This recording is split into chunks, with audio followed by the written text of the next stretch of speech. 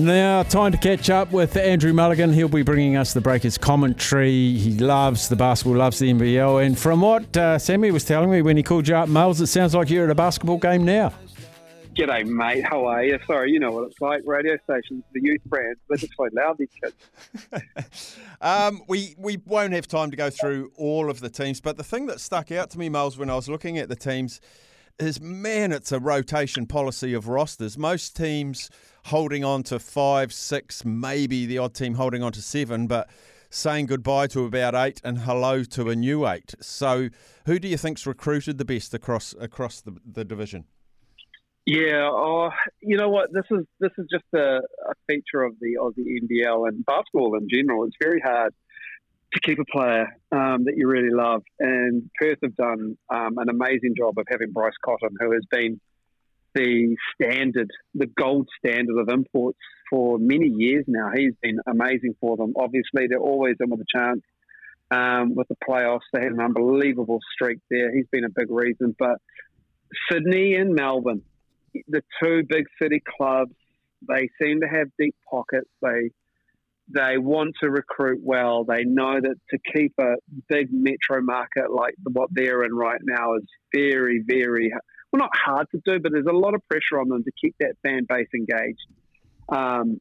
And they do well every year. And who doesn't want to be in Sydney or Melbourne when you're a player, say like Matthew Dellavedova? I mean, he's come back to Melbourne United. You've got like DJ Hogue, who has come from Cairns and has filled that Xavier Cooks role for the Sydney Kings, and they're going to be really tough again. They obviously won the title. They were taken to 5 games by the Breakers, and they've recruited really well. It's just those clubs that are the standard bearers.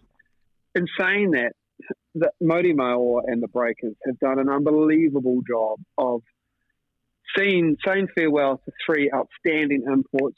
You know, Brantley and Pardon were outrageous defenders. Barry Brown was 6th man of the year. He was great. He finished games, you know, he averaged 27 minutes.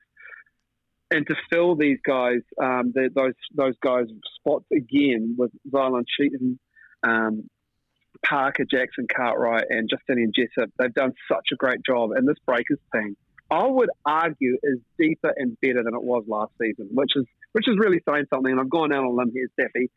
So I'm hopefully it bears fruit. Yeah, I saw that we haven't kept Barry Brown Jr. and Derek Pardon and Jarrell Brantley. I went, oh man, they were awesome. But I didn't know anything about them before they arrived. And I don't know anything about Parker, Jackson, Cartwright. But just with that name, he sounds like he drains 3-pointers. He is, yeah. He is. I've been to a training and I've watched them at their pre-season tournament, which they call the Blitz on the Gold Coast last week, and they played 3 games. They went 1-2, but he is liquid fast. He is like mercury. He is unreal. He is so quick. He is tiny in the comparison to not everyday life, but in basketball terms. They list him at 5'11". I'm going to say he's 5'8", 5'9". It does not matter. He is so fast, and he's used to playing against size. So he is really good at getting separation from his defender, but then finishing around the rim and knowing how to use the angle of the backboard and finish with the English with the ball and going off over the top of big men, using a runner, using a floater. It's stuff that we've seen from Barry Brown Jr., who wasn't the tallest guard as well, but he had that lightning speed to get past defenders. And Zylan Sheehan, he comes with big reps. He's known to Mody Maor as well. He is so athletic. He was dunking on people. He's going to be a highlight reel, but he also can guard guys anywhere on the floor, any position as well, which is hugely, hugely beneficial. Derek Pardon, he was a great defender down low, big, stout body, but you get him out on the perimeter, which is what Xavier Cooks and the likes did to him. He got caught on an island a little bit, but Chetham's asset, a little bit faster, a little bit more athletic, and can jump out of the gym. And Justinian Jessup, it'll be interesting to see what he's like. He came into the league as an ex-star with the Illawarra Hawks. And he was pretty good. He was okay. Illawarra win a great team, and they haven't been a great team. But he's gone to Spain and will come back, and he'll see when he's 100% fit and carried an injury in pre-season what his game will be like, how his offense has developed, and what his shooting stroke will be like. Kiwis on our roster, as I mentioned, I think we only kept 6. Who were the main keeps that you were happy to see that we got the signatures of? It's just really nice to see Tom Abercrombie back. He's going to play game 400 on Saturday night against the Qs Taipans. There's probably close to 7,000 as of today who will be at Spark Arena. Hopefully more will come in the coming days, and the World Cup's always pretty strong.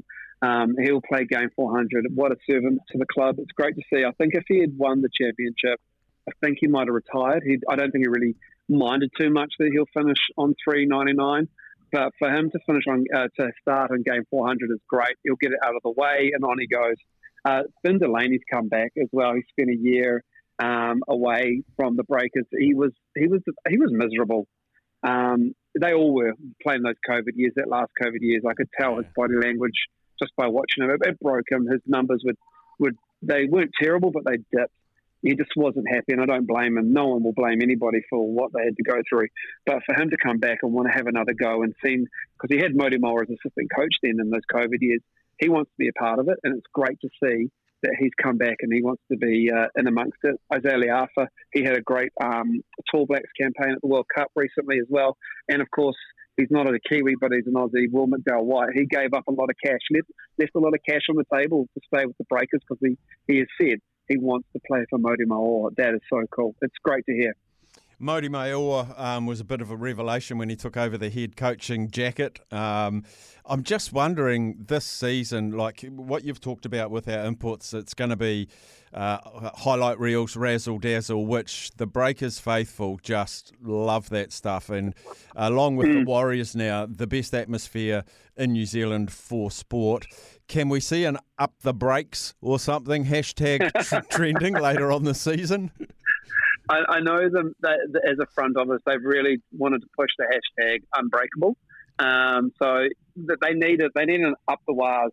You're right, Staffy. I think that has to happen organically. Yeah. I think the Warriors fan base is just great humans as it is in life. I just think that the Breakers probably won't have that, but I just think as a product, like the energy you get at Spark Arena, like the Warriors outrageously clear favourites for atmosphere at an outdoor venue. The Breakers have bottled it and turned Spark Arena into this unbelievable din.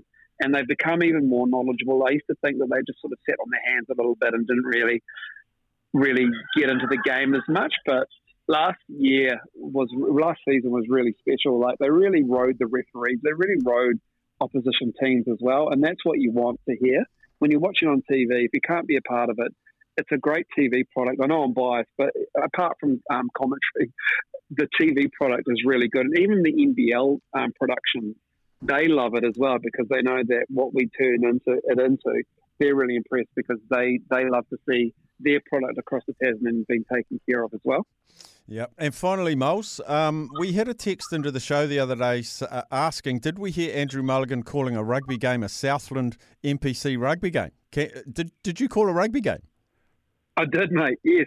It would seem, Staffy, that there's 1,000 New Zealand rugby commentators in France at the moment, and Sky are so desperate for a rugby caller that they've actually lent on me to call not only Southern Hawke's Bay, but the greatest game to end a regular season in NPC history, Southland Manawatu, this coming Sunday. The last game, Staffy, I know you'll be pumped for this one. I am. Southland had a close loss last night. They'll be gutted when they lost the game to the Steamers last night. They brought on 8 before half-time off the reserves bench. I know you'll be a Turbo supporter through this one. I'm looking forward to it. I think it's going to be a tri-fest, to be honest. They'll have Mad Monday locked in the next day. That's the good thing is, Miles, when they kick a penalty, they're scoring beyond the arc and getting a 3. That's perfect for you. Exactly. Yeah, I've worked out, Steph, there's far more names to remember in a rugby game than there is a basketball game. Yeah, I will definitely be tuning in. Haven't missed a Manawatu game for probably 20 years, so I'm very excited to have you as my commentary buddy with that. Hey, brilliant to chat. We will catch up with you quite often, I would imagine, through this NBL season. Unbreakable. Let's do it. Yeah, thanks, Staffy. Appreciate it. Talk soon.